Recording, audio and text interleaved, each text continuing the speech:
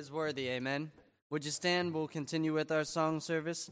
Matthew chapter 7, verse 24 says, Therefore, whosoever heareth these sayings of mine and doeth them, I will liken him unto a wise man, which built his house upon a rock. It's good to be in the Lord's house today. Look forward to what the Lord has for us today. Brother Branson, Preston, would you open us in a word of prayer?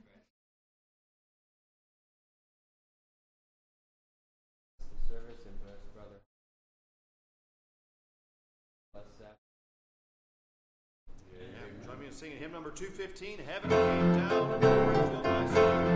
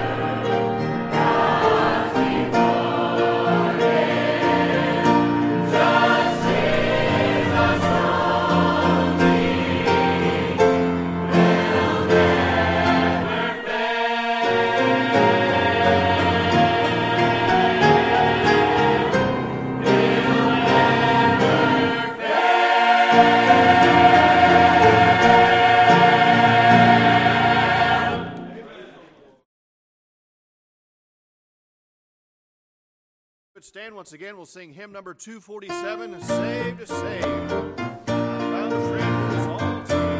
Number 247.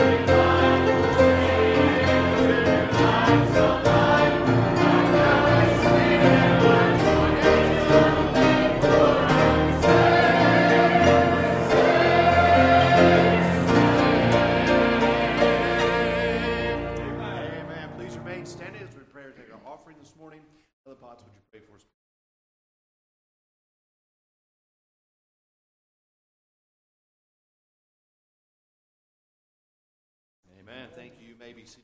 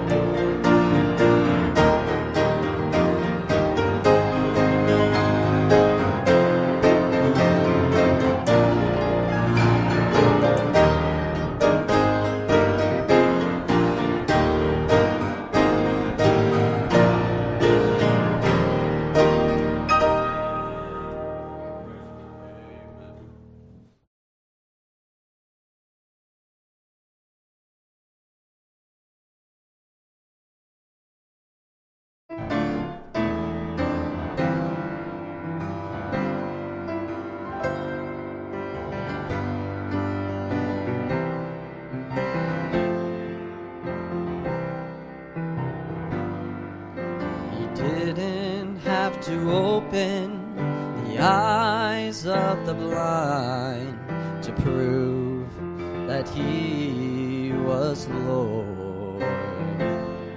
And he knew they'd still doubt him when he fed 5,000 with the lunch of one little boy.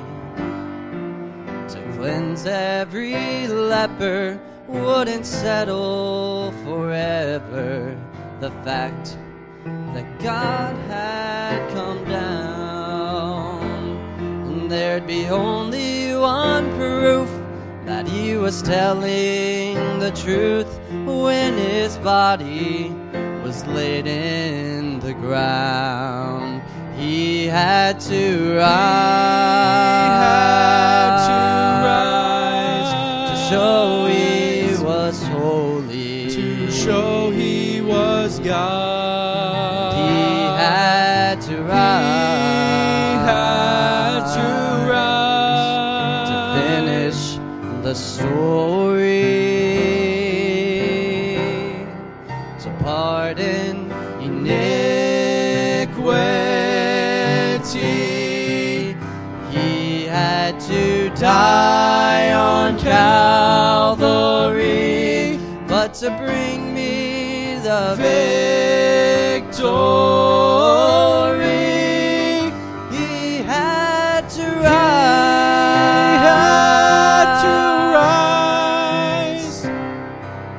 If he were not living, I'd be forever bound by the chains of evil and my strife. And if he had not risen, there'd be no hope for heaven, no chance for eternal life. But since he has conquered death's sting forever, I now have a reason to shout. 'Cause from a dark, lonely tomb, the greatest sunrise broke through when my Savior came walking out. He had to rise, He was holy, to show he was God. He had to rise, to finish the story, to pardon iniquity. He had to die on Calvary, but to bring me the victory,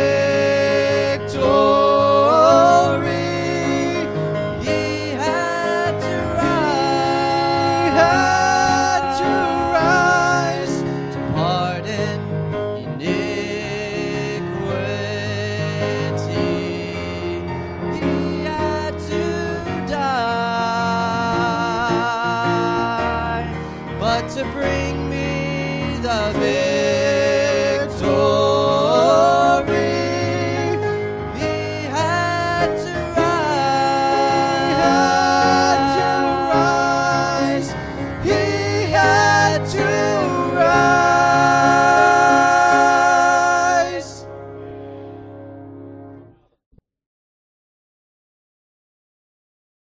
Well, it's our chance to sing now. Let's sing hymn number 174. Let's stand as we sing. Let's lift this up to the Lord. Think about the words of this song, My Jesus, I Love Thee.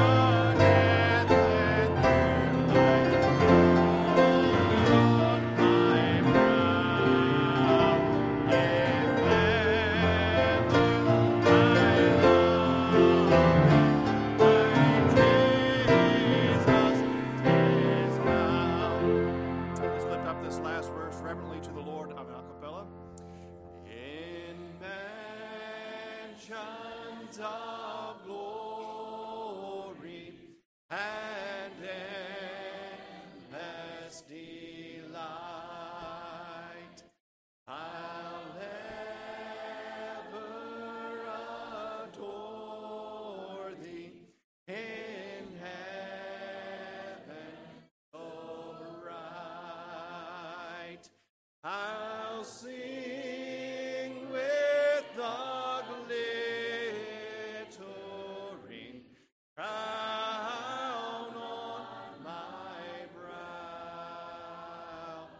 If ever I love thee, my Jesus is now. All God's people said, and thank you. You may be seated.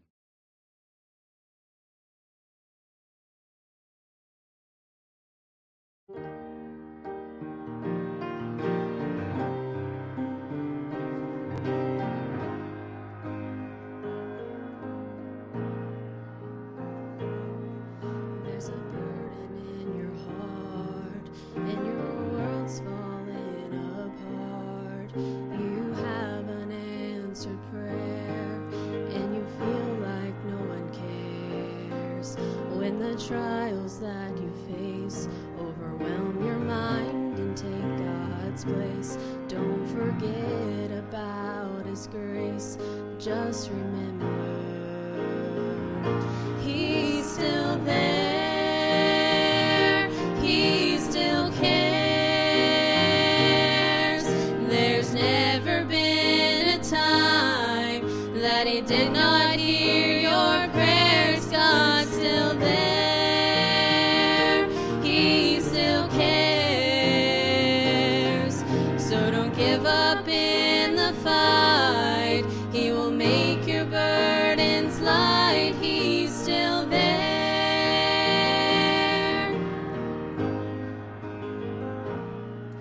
When there's problems all around and your worries bring you down, when you're searching for rest, instead you face another test.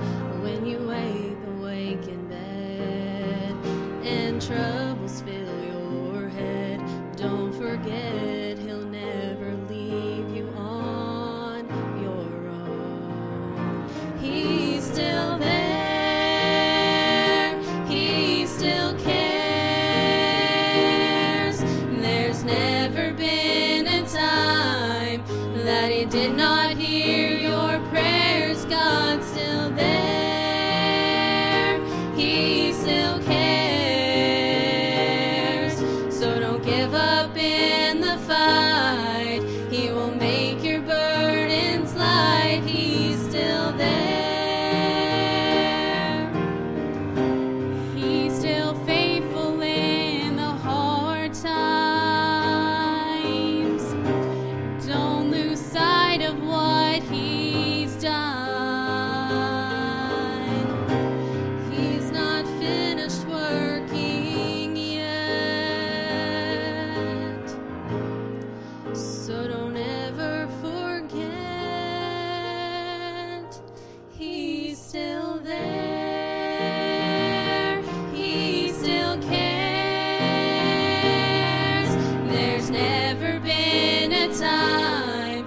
that He did not hear your prayers, God's still there.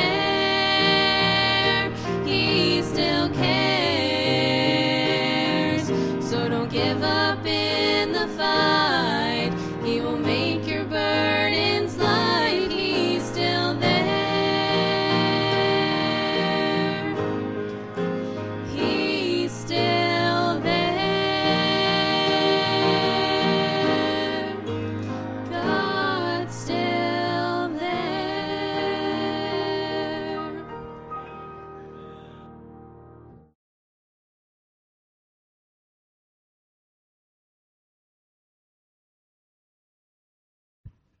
Praise the Lord for that. We're going to have Brother Humbert come and preach for us.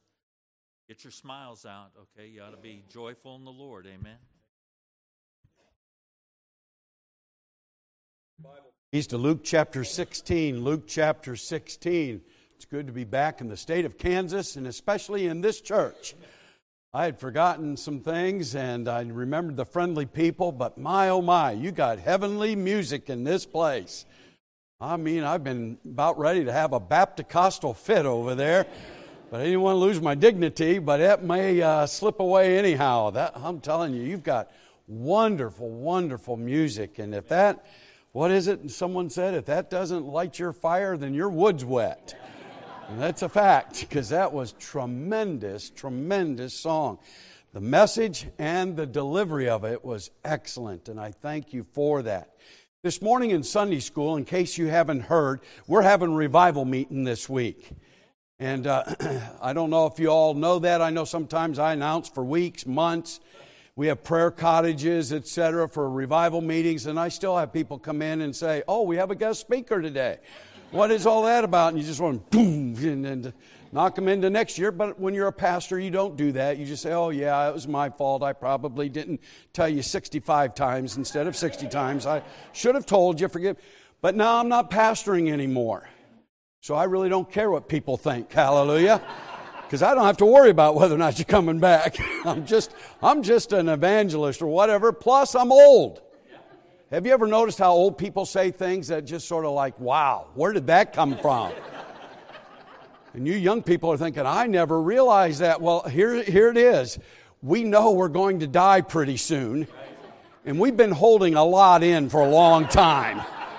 And so we want to get it off our chest before Jesus calls us home.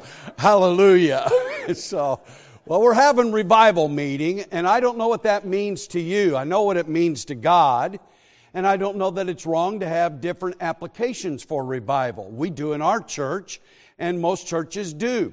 But I thought before I'd get started preaching, I'd kind of check the audience out to see what you're expecting, what you've been praying for. And so let me ask you, what is revival? Someone tell me. Just, this isn't a right or wrong. Don't be afraid. Yes, ma'am? A Spirit-filled church. Someone else. Revival. What does revival mean? Renewal. Someone else.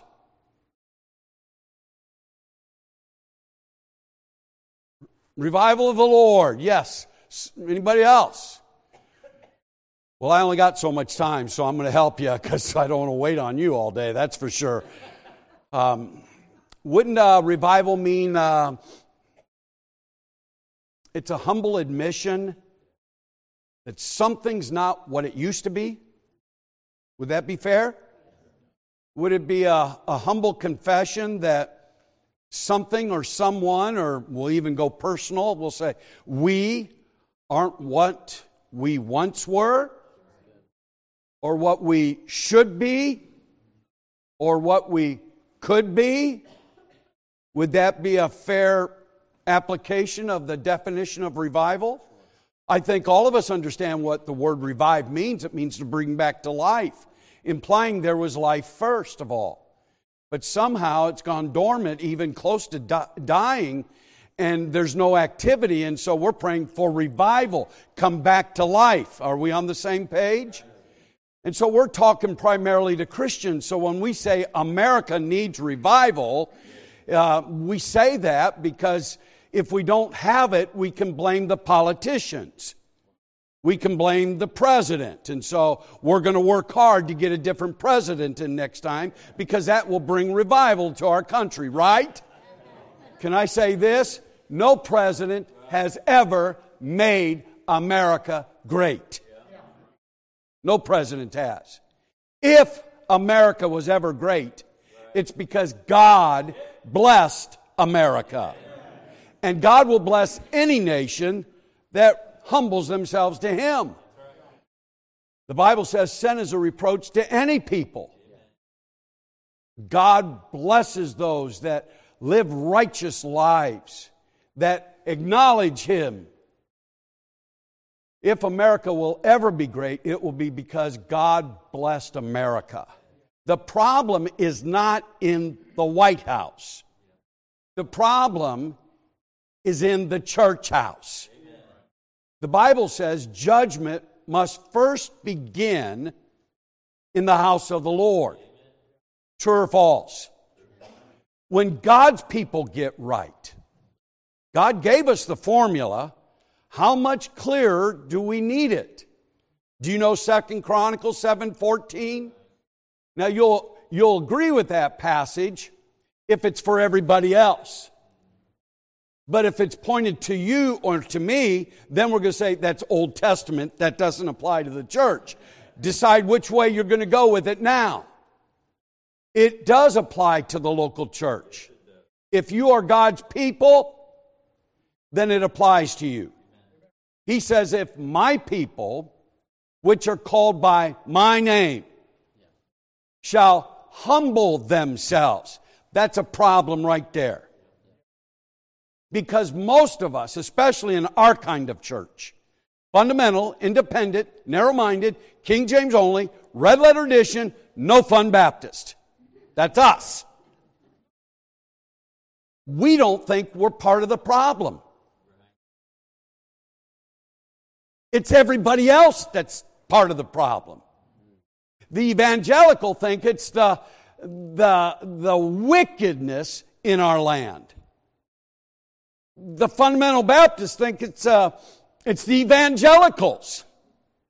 The independents think it's us, narrow-minded, but not narrow enough minded.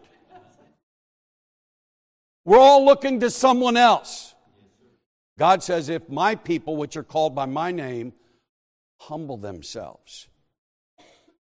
One of the reasons why we don't have revival is because we're content to live without it. We might even go so far as to say, we need revival in our church. Now, we won't say it publicly, but if we don't have it, it's because it's the preacher's fault, or the deacons, or one of the leaders in the church. But do you know the first revival in Scripture is not recorded in a nation, is not recorded in a church, but recorded in a home? Of all the years that I've been in ministry, nearly 50 years now, I have never in one time in my home church have someone stand up and say, "Preacher, we need prayer." I know we're in church on Sunday mornings and Sunday nights and Wednesday nights, involved in several ministries. But the truth of the matter is, we're not what we used to be. We know the difference. Outwardly, people commend us for our faithfulness. Outwardly, people look up to us as being pillars of the church. But the truth is, we need revival. Never once have I heard that. But until we have revival in our homes, we probably won't see revival in our churches.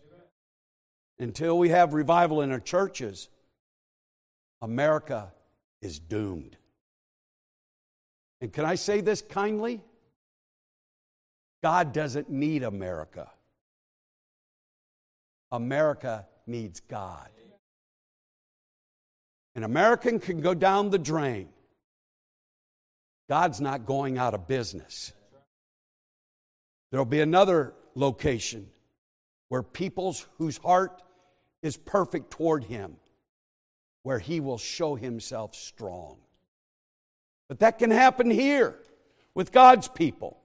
And so this week I'm just going to follow 2 Chronicles 7:14, We're going to follow what God has laid out for us. If my people, which are called by my name, shall humble themselves. And this morning I want to address that subject from Luke 16. I was a youth director once. It's been quite a while. That's all I ever wanted to be, was a youth director. We had a winter retreat and took the kids to the camp, and we were in the cabin and thought I heard some noise outside, so I went outside to see what was going on, and when the kids heard me coming, they quickly discarded the evidence of their sin. And as I approached them, I noticed on the ground a small red glow. I asked them, "Have you guys been smoking?" "No, man." And the opening of his mouth smelt like Marlboro country. He then offered me a stick of gum while he shoved 3 sticks in his mouth and began to chew rapidly. I said, "Are you sure you haven't been smoking?" "No, man, honest. Honest, I haven't been smoking." Well, I usually take people at their word, but I did encourage them to go back into their room. The next evening, after hours, in the dark, they always woke up after dark. They slept through morning devotions, often sleep through breakfast, slept through chapel from time to time. They slept throughout the day, but at sunset, they were all eyes. I always wondered why they loved darkness rather than light. That night, while everyone was sleeping, I heard noises again outside, so I ran outside and I couldn't locate the fleet-footed beasts. So I went back into the room, and in the room, I could hear the sounds of a rushing mighty wind. The kind you hear after a guy has run a 100-yard dash. And I followed the sound to the bunk, the upper bunk, and I asked the young man to get out of his bunk. There was no response. There was pretense that he was asleep. So I asked him again to please get out of his bunk. No response, so I helped him down out of his bunk. When he stood there, as close as I could get to his face without being falsely accused as trying to kiss him, I said, "Were you outside just now?" He said, "No, man, honest. Honest to God." That's quite a statement. Honest to God. The message I'm going to preach this morning will not be a profound message, nor will it be a revelation of any new truth. But hopefully it'll be a rediscovery of a forgotten, yea, even forsaken virtue of truth, and that is, honesty is the best policy. If we want to experience revival, a true spiritual healing, we must first of all humble ourselves before God. We must be honest to God.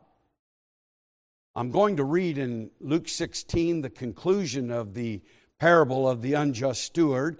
If you're able, would you please stand with me for the reading of the passage of Scripture? Commencing in verse number 10. He that is faithful in that which is least is faithful also in much. And he that is unjust in the least is unjust also in much. If therefore ye have not been faithful in the unrighteous mammon, who will commit to your trust the true riches? And if ye have not been faithful in that which is another man's, who shall give you that which is your own? No servant can serve 2 masters, for either he will hate the one and love the other, or else he will hold to the one and despise the other. Ye cannot serve God and mammon. I want to draw your attention to 13 words in verse number 10. And he that is unjust in the least is unjust also in much. And from the text this morning, I want us to learn and be reminded that a man that is not honest in small matters is not honest in anything. Let me repeat that. I'm going to teach and preach. Sunday school students know what I mean. When I teach, I will talk to you. When I preach, I will yell. I'm going to teach and preach today because it's imperative that if God's going to send revival anywhere, we've got to follow God's order, God's plan. And too many of us want to run to turn from their wicked ways, but if we don't follow the order that God has laid out, you may turn from your wicked ways, but like a dog returns to his vomit, so a fool will to his folly. We must begin by, first of all, humbling ourselves before God. I want to repeat that thesis. A man that is not honest in small matters is not honest in anything. This morning I'm going to preach a little bit on honest to God. Let's pray. Father, I'm going to do the best I can as fast as I can. I pray that this eternal bound audience will listen and be hearers of what the Spirit has to say to us. Father, we're here to be a blessing and encouragement to the church. Father, we need revival.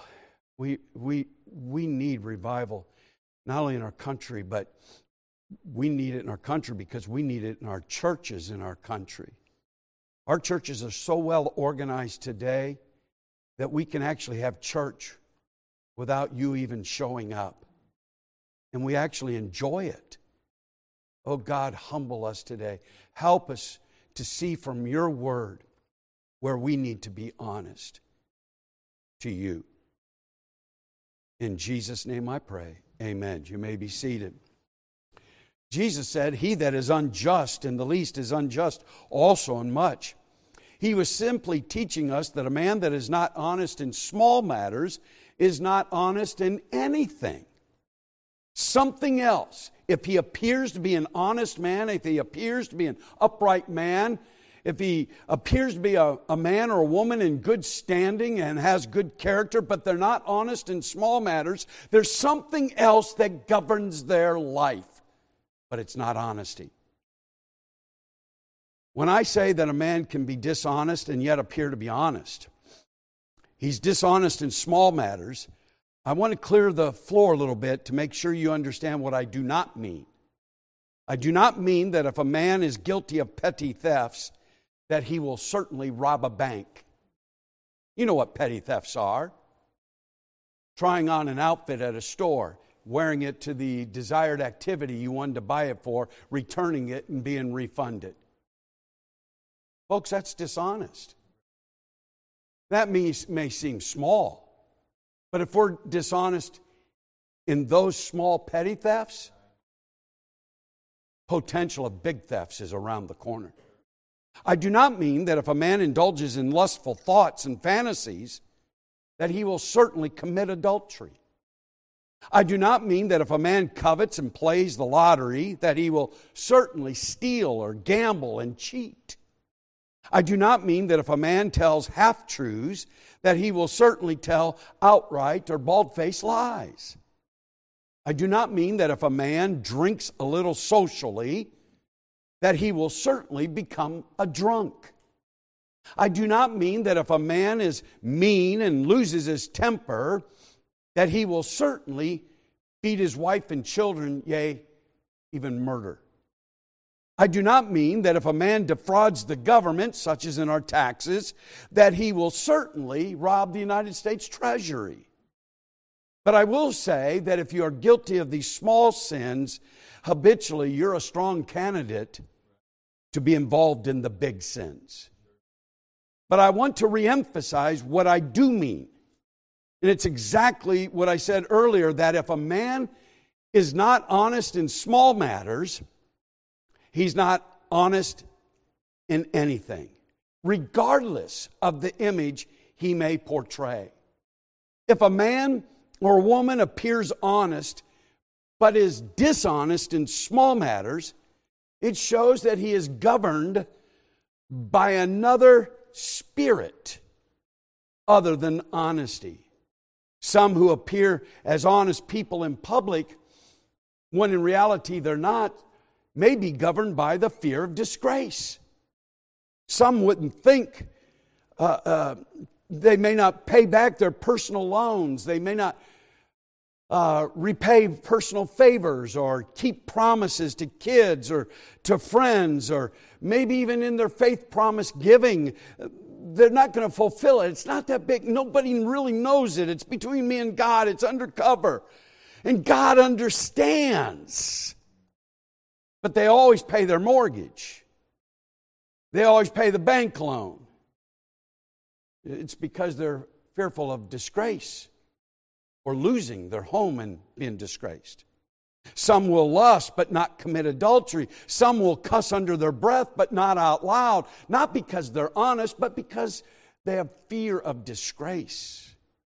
Some are motivated by fear of hurting his business or livelihood. I sadly admit, when I was in Bible college, I worked at a car rental agency.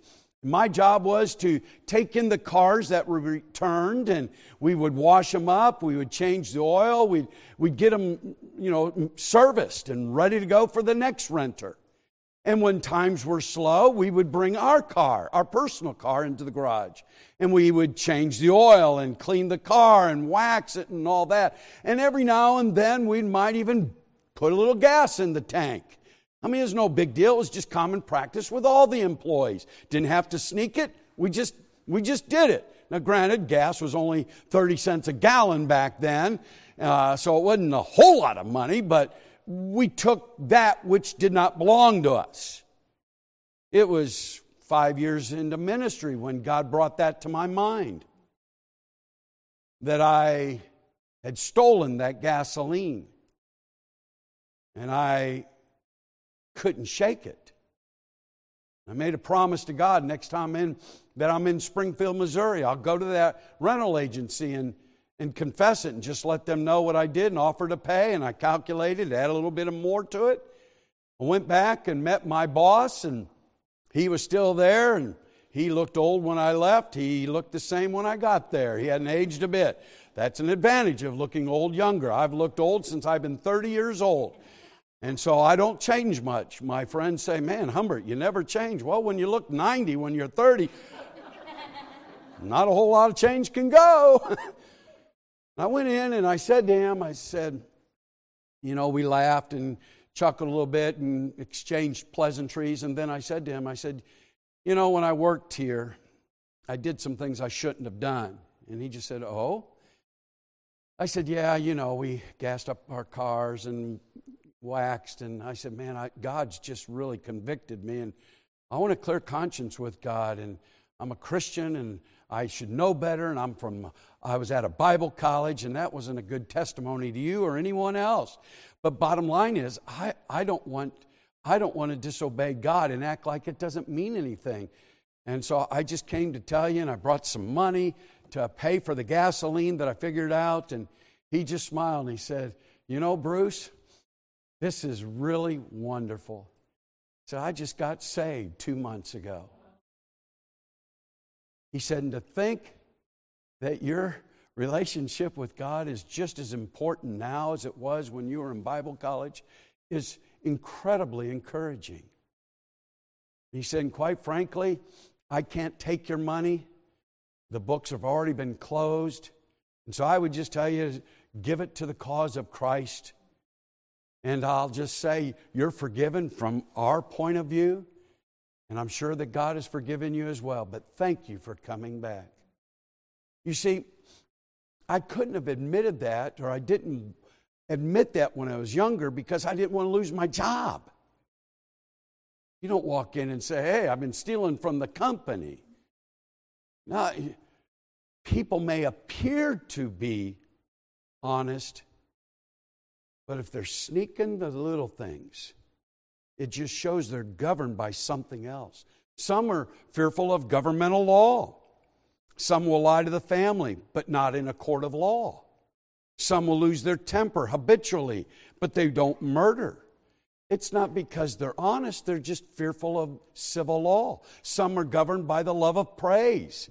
They just love people to praise them for being a man of character and a woman of character. I'm going to tell you that most people that do have character, if they're praised for that, generally speaking, their head goes down.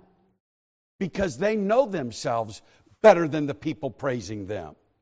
And even at my best state, I'm still just a sinner saved by grace. If there's any good thing, it's because God has wrought a work in me. Quite frankly, I'm uncomfortable with the compliments, unless you want to compliment me for my good-looking mustache, and I agree with you on that one. Some people are motivated by self-righteous. They're religious people. I'm just saying simply today, if we're not honest in small matters, it's sure that we are governed by something other than honesty in big matters. Does that make sense? And as we pray for revival, we must humble ourselves before God. We need to be honest to God. It's vitally important that we're honest to God, because if we're not honest to God, then we're going to be dishonest in 4 different areas. Let me suggest them. Number 1, you'll be dishonest to yourself. How many in here, let me take a poll. I didn't ask your preacher what time you got, and I asked another man in the church what time you normally get out, and it was way too early, and I thought, shoot, I'm not listening to him anyway. He's not the pastor. Let me ask you, how many would say, preacher, I'm not bragging. I'm not boasting. You're asking a question, I'm going to give you a matter of fact, a testimony. I'm on fire for the Lord. I mean, I'm on fire. And what does that mean? On fire for the Lord means a lot of things, but I can narrow it down to this. You read your Bible passionately daily. Not only do you read it, you meditate on it. You're thinking on it. Not just in your 15-minute Devo so you can check it off the list and do your own thing the rest of the day. When you're on fire, remember when you got saved? Man, you couldn't stop thinking about God, His Word. You're reading your Bible. You're praying. You have a passionate prayer life. You have prayer time that you feel like you're in the presence of God. You see answers to your prayer. It's not just a token time. It's not just a Santa Claus wish list that you throw out there. You have meaningful conversation with God. You have miracles to show in your life that God has granted because of you asking Him. When I say you're on fire for God, you tell others about Christ. You're a faithful witness to Christ. You could stand and tell me a soul that you led to Christ in the last several months, but certainly you could tell me of souls that you've witnessed to in the last several weeks. When a man's on fire for God, those 3 things are going to be prominent in his life, and some other things, but those are things that we as outsiders can see.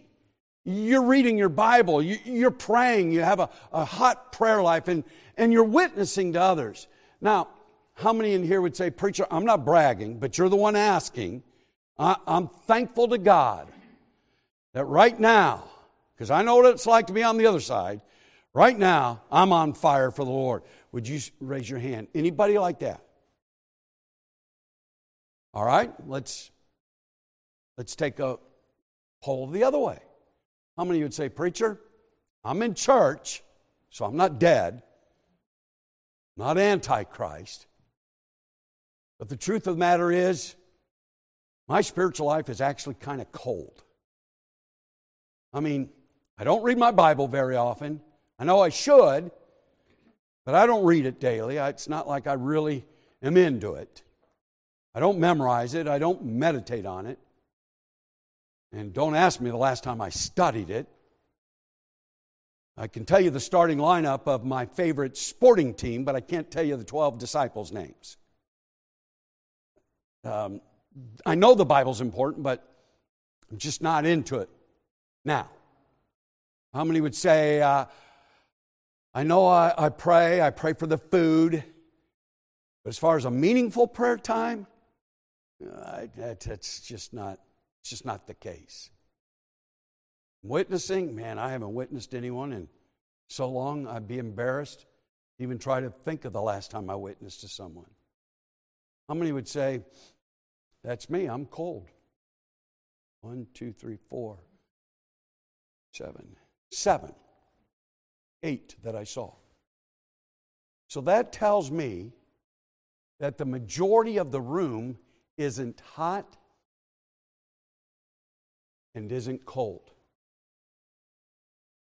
Most of us, by our own confession, admit that we're somewhere in the middle.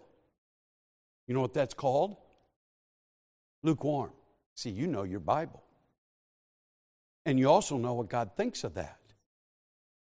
Revelation chapter 3. God says, you talk a big game.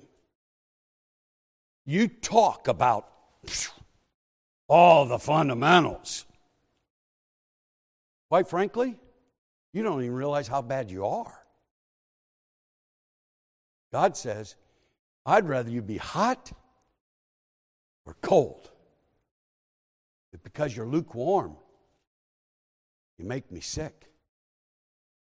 Now, folks, I didn't say that. I'm just a doctor coming into the room saying, hey, we've got a problem. Are you with me? It doesn't mean you don't have value, that I don't appreciate you, that I don't like you, that I don't want to be around you. This generation is way, way, way too sensitive. I'm just a doctor of souls. I'm just a preacher of the Word of God that is trying to reason with his fellow laborers, fellow believers. We say we want revival, but we really don't. How do we get lukewarm water? Well, if you understand the geography of Laodicea, they didn't have any springs. They went to a neighboring area where they got hot springs. They went to another area where they had cold springs. And you get lukewarm by mixing hot and cold. And that's the way most churches are today. They immerse their life in the Word of God in church. They love good gospel singing. Then they go and immerse their life in the cold, sinful stuff of the world. Most Christians today spend more time watching the entertainment of the world than they do reading their Bible. Do I speak the truth or not? And we wonder why we don't see life in the church. Other than what we manufacture in and of ourselves. And quite frankly, I'm thankful for it. I don't want to be around a bunch of grouchy old people. But wouldn't it be nice if we had the joy of the Lord when we left this place? If we're not honest to God, we'll be dishonest to ourselves.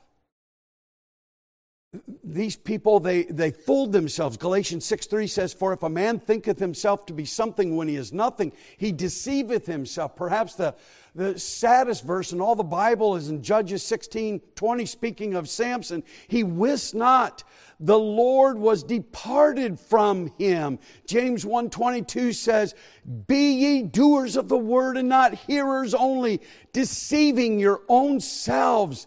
The fruit of the Spirit, did you hear that? The fruit, singular. The fruit of the Spirit is love, joy, peace. 9 characteristics of the singular fruit of the Holy Spirit. Some people think, well, I'm not very loving, but I got patience. That might be your temperament. You're still in the flesh. When you're filled with the Spirit, all 9 characteristics come into existence in your life. If I take a sponge and I have a bucket of orange juice and I push that sponge in the bucket of orange juice and then I pull it out and squeeze it, what's going to come out of that sponge? Orange juice. If I wash it totally clean and then I immerse it in a bucket of milk and I squeeze that sponge, what's going to come out of that sponge? Milk. So whatever's inside that sponge, when pressure is applied, will be exposed to others. And so when pressures of life come and squeeze us, what comes out indicates what's inside. And what's inside indicates where we have immersed ourselves. If you immerse yourself in the Word of God and in the work of God, when the pressures of life squeeze you, you're going to have the 9 characteristics of the fruit of the Spirit come out. And today we almost think that's weird. In fact, Vance Havner said Christians today live so subnormal that if they lived normal, they would be considered abnormal of what God expects. Is it possible for the doctor to tell you I've got cancer and you not whine and cry like, oh no? Well, praise be to God. That's His will for my life. That's fine with me. Doc, do you know Jesus as your Savior? For to me to live is Christ. To die is gain. We're going to try to fight this cancer, but I'm going to tell you what, I'm not going to be afraid of it. I'm not going to let it govern me the rest of my life. I was 49 years old when I had open heart surgery the first time I went in the table. And when I was in there, I'll tell you what, I'm not any different than any man in this room. But when I was in there, I didn't care about my car. I didn't care about my church. I didn't care about anything. All I knew is God was with me. And there on the table, I was able to have prayer with all the nurses and doctors surrounding me. And it seemed almost like church to me. That shouldn't be abnormal. That should be normal. If we're not honest to God, we'll be dishonest to ourselves. We'll actually pat ourselves on the back that we are fundamental, independent, narrow-minded, King James only, red letter edition, no fun Baptist. God help us. Secondly, if we're not honest to God, we'll be dishonest to sin. If a man hated sin because it was sin, he would no more indulge in one sin than any other sin. James says, whosoever shall keep the whole law and yet offend in one point, he is guilty of all. For he that said, do not commit adultery, said also, do not kill. Now, if thou commit no adultery, yet if thou kill, thou art become a transgressor of the law. God is simply saying is, if you break one commandment, you're guilty of breaking the whole law. And I think all of us would admit we've all broken commandment number 1. We've had other gods before Him. So we're guilty of them all. We should hate all sin. When a man can excuse his sin or his weakness in a particular temptation, then he is dishonest with sin because he's not honest with God. How easy it is for us to look at other people's sin and compare ourselves with them. Well, at least I'm not a murderer. At least I'm not an adulterer. And at least I'm not an adulterer as often as he's an adulterer. Are you with me? We're not careful. Then we get to the other extreme. We're all sinners. What's the big deal? It's no big deal. Oh, but it is. And we as a church need to wake up to that effect. Sin has a horrible consequence. And when we get lackadaisical and say, well, his sin's not as bad. All sin is bad. I mean, stealing's bad, murder's bad, adultery's bad, homosexuality's bad, abortion is bad because it is murder, pornography is bad, laziness is bad, tardiness is bad, gossiping is bad. We all hate certain sins. Usually we hate the sin that hurts us the most. You ever consider what God hates? Doesn't leave it to your imagination. He says in Proverbs 6, there's 6 things I hate. 7 is an abomination. What's number 7? Well, you say, what's an abomination? Abomination means really hates it. So what's number 7? They that sow discord amongst the brethren. Wow, of all the sins that God could really hate, He hates that? Well, I think every parent in the room can understand. You hit me, I'll do my best not to hit you back. I'll stay under control. But you mess with one of my kids, you're going to see a side of me you haven't seen before. God says, I hate those that sow discord. I'm just saying today, we wouldn't make light of one sin over another. We'd hate all sin. Because Christ died for all our sins. If we're not honest to God, you'll start making excuses for the small sins. Well, this isn't such a big deal. And it's little foxes that destroy us. Thirdly, if we're not honest to God, I'm preaching fast. Are you listening fast? If you're still with me, say amen. We're dishonest to God, we'll be dishonest to service. Now, this really touches my life, even a little more so. I give thousands of dollars to missionaries. God uses me to preach all over America. I've won hundreds of souls to Christ. Hundreds.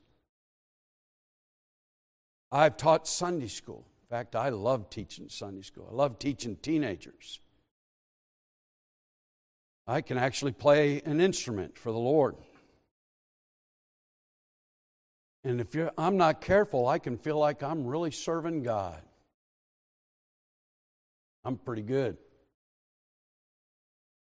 But if I don't spend time in God's Word daily, if I don't meditate, memorize Scripture, if I don't fast and pray, if I don't have quality prayer life, if I don't witness and tell souls about Christ, then I'm being dishonest to service. I'm overlooking the small things, or what appears to be small. And I'm impressing people and audiences with bigger things. Does that make sense? When I was in third grade, Mike Twitty, who's a good friend of mine, he was the most popular kid in third grade. He came to school, he had the measles. And he came to school and he gave us, all of us, measles. Everybody loved him when we stayed out of school. All he did was share what he had. And we loved the guy. When people say they can't witness and don't witness, that's just not my call. That's just not my gift. Can I help you? You've drunk Satan's Kool-Aid. Jesus said, follow me. Did he not say that, class? Matthew 4:19. Follow me, and I will make you fishers of men. Let's break that down. Jesus said, Jesus, I'm the Son of God. I created the world. I've raised the dead. I've done a few miracles. I think I got this. You follow me, and I know you're insecure, and I know you feel like you don't have a very good vocabulary. You don't know all the Bible answers, and you don't really care for people, and you're shy, and you're backwards, and you get tongue-tied, and I know that. Quite frankly, I made you, so I understand you. But if you'll follow me, I'll take upon myself the responsibility to make you a fisher of men. So if we're not fishing, we're probably not following. And if we're following, like Peter, do you remember that night? The Bible says he followed him from afar. He had Jesus in his sights, and quite frankly, most of our churches are filled with people that are following Jesus from afar. They're not winning souls. They're not witnessing. But they do love Jesus. They're just following him from afar. And they're hanging out with the worldly crowd. They begin to talk like the worldly crowd. Some even go so far as to even cuss. And before long, they actually deny the very one they love. Don't let it ever cross your mind for a moment that Peter didn't love Jesus. But any time you allow distance to come between you and whomever you love, you're going to find yourself denying them. Our churches need to draw nigh to God. And the Bible says He'll draw nigh to us. Isn't that what the prodigal son's father did? You draw nigh. You come back to me. I'll meet you out there. You draw nigh to me, I'll draw nigh to you. God says, if we're not doing these small things, if we're not being honest to Him in the small areas of life, if you can't hand out tracts, if you can't tell others about Jesus Christ, and yet you appear to be an honest man, something else is governing you. Because if we're not honest in small matters, we're not being governed by honesty in anything. And then, lastly, if we're not honest to God, we can be dishonest to our soul. 1 John 1:8 says, if we say that we have no sin, we deceive ourselves, and the truth is not in us. If I would speak to you one-on-one, we'd get uncomfortable, I'm sure. But most of us would admit that none of us are right. All of us could improve a little bit. And quite frankly, as a pastor, you would encourage your church, a little better is better than no better. Take a baby step. That's a pastor's heart. Just start heading in the right direction. But quite frankly, folks, the hour is drawing to a close. God's people need to wake up. We need to walk circumspectly and redeem the time, for the days are evil. And we need God's power in our churches. Today we're so polished, we have our T's crossed, our I's dotted correctly. We're so well organized, we have beautiful facilities, and I thank God for all that stuff. But most of our churches operate without the presence or the power of God. And you read Revelation 3 where it says He stands at the door and knock. It's not at a man's heart to get in to save him. Nothing wrong with applying that, but let's don't forget what He's talking about. He's talking about a New Testament church, our kind of church, where Jesus is on the outside wanting to get in. They've got it so well organized that the people, because they raise the KJV, because they talk about the right standards, but inside we're bankrupt. We don't have the power of God in us. The salt has lost its savor. We're being trodden under by the foot of men. Some of you old-timers, you need to say amen when I say this, because the younger generation hasn't seen this. The reason why we old people get upset about the changing in America is you can't help it. You were born in a time where America had already changed and continues to change. And so for you, this is the way America always has been. Maybe for you, we've seen it go from God blessing America to today, we think it's actually capitalism that's what made America great. And today our country's turning into a very scary place to live. Nothing's sure. Our whole financial system is going to collapse. Everything that we count on is going to be gone. And quite frankly, it might be a help to the church, because then we will count on God. We say the words, but we really don't depend on it. We need the power of God. The old-timers know there was a day in our lifetime that it didn't make any difference what denomination your church was. There was a healthy respect for church houses and church people. Now, we would debate amongst ourselves theology, and quite frankly, that's not a bad thing. We want to be challenged, because if I'm wrong, I want to be corrected. I want to do what's right. There's nothing wrong with a good, healthy debate in truth and theology.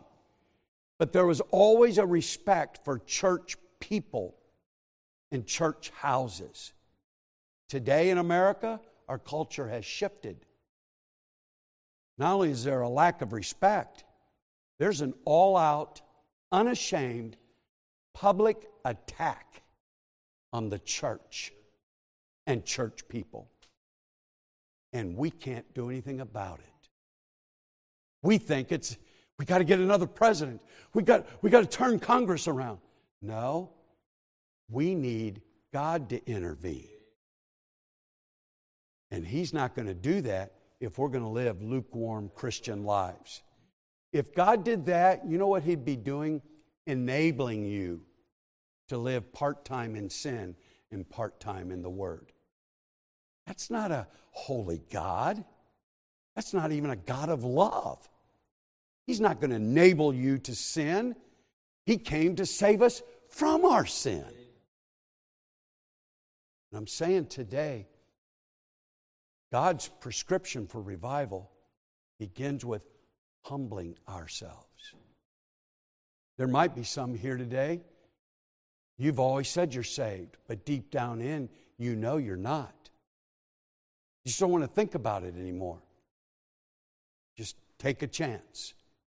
Maybe I said praise God enough to make it into heaven, but deep in your heart, you know you're not saved. You can be a good church member. I mean, Judas Iscariot was one in the Lord's church, and as much as I love Brother Metzinger, he's no Jesus Christ, okay?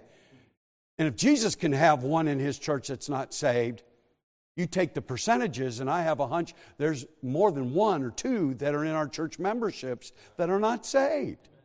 That isn't being condescending or condemning or critical or judging. I'm trying to appeal to people for their eternal destiny. And if you're not honest to God, you'll be dishonest to your soul. I'm a baseball fan. I love to watch baseball, particularly the Cleveland Indians, who, by the way, won the Central Division in the American League last week. And some of you are saying, Cleveland Indians, wait a minute, they're the Cleveland Guardians. Yeah, that's what you might call them, but for us old-timers, they're the Cleveland Indians and always will be, hallelujah. But I like to watch any baseball team, and last year, those of you that are Major League Baseball fans, you know what I'm talking about. Last year was a unique game in the month of June, Pirates against the Dodgers. You remember that rookie third baseman for the Pirates, Ke'Bryan Hayes, he hit a solo home run into right field. And I mean, it was close. And it hit the base of the foul pole. And obviously the fans, Pirate fans, home run. Dodger fans, foul ball. So they went to the replay booth. Now that we have technology, we can go check it out. And I mean, they're looking, forever and ever and ever. And they're playing it on the screen, and we can see it. It hit the foul pole. That means it's fair, because the foul pole means anything on the other side is foul, but the pole itself is in fair territory. Home run! Well, they're meeting forever, and we're thinking, come on, let's go, let's get the game on. Finally, the umpire's break comes out. The head chief of umpire comes out and goes, he's out. Out? Where'd that come from? We just wanted to know if it was fair or foul. We thought the whole discussion was, is it fair or foul? They were looking at something else. The runner was out because he didn't touch first base.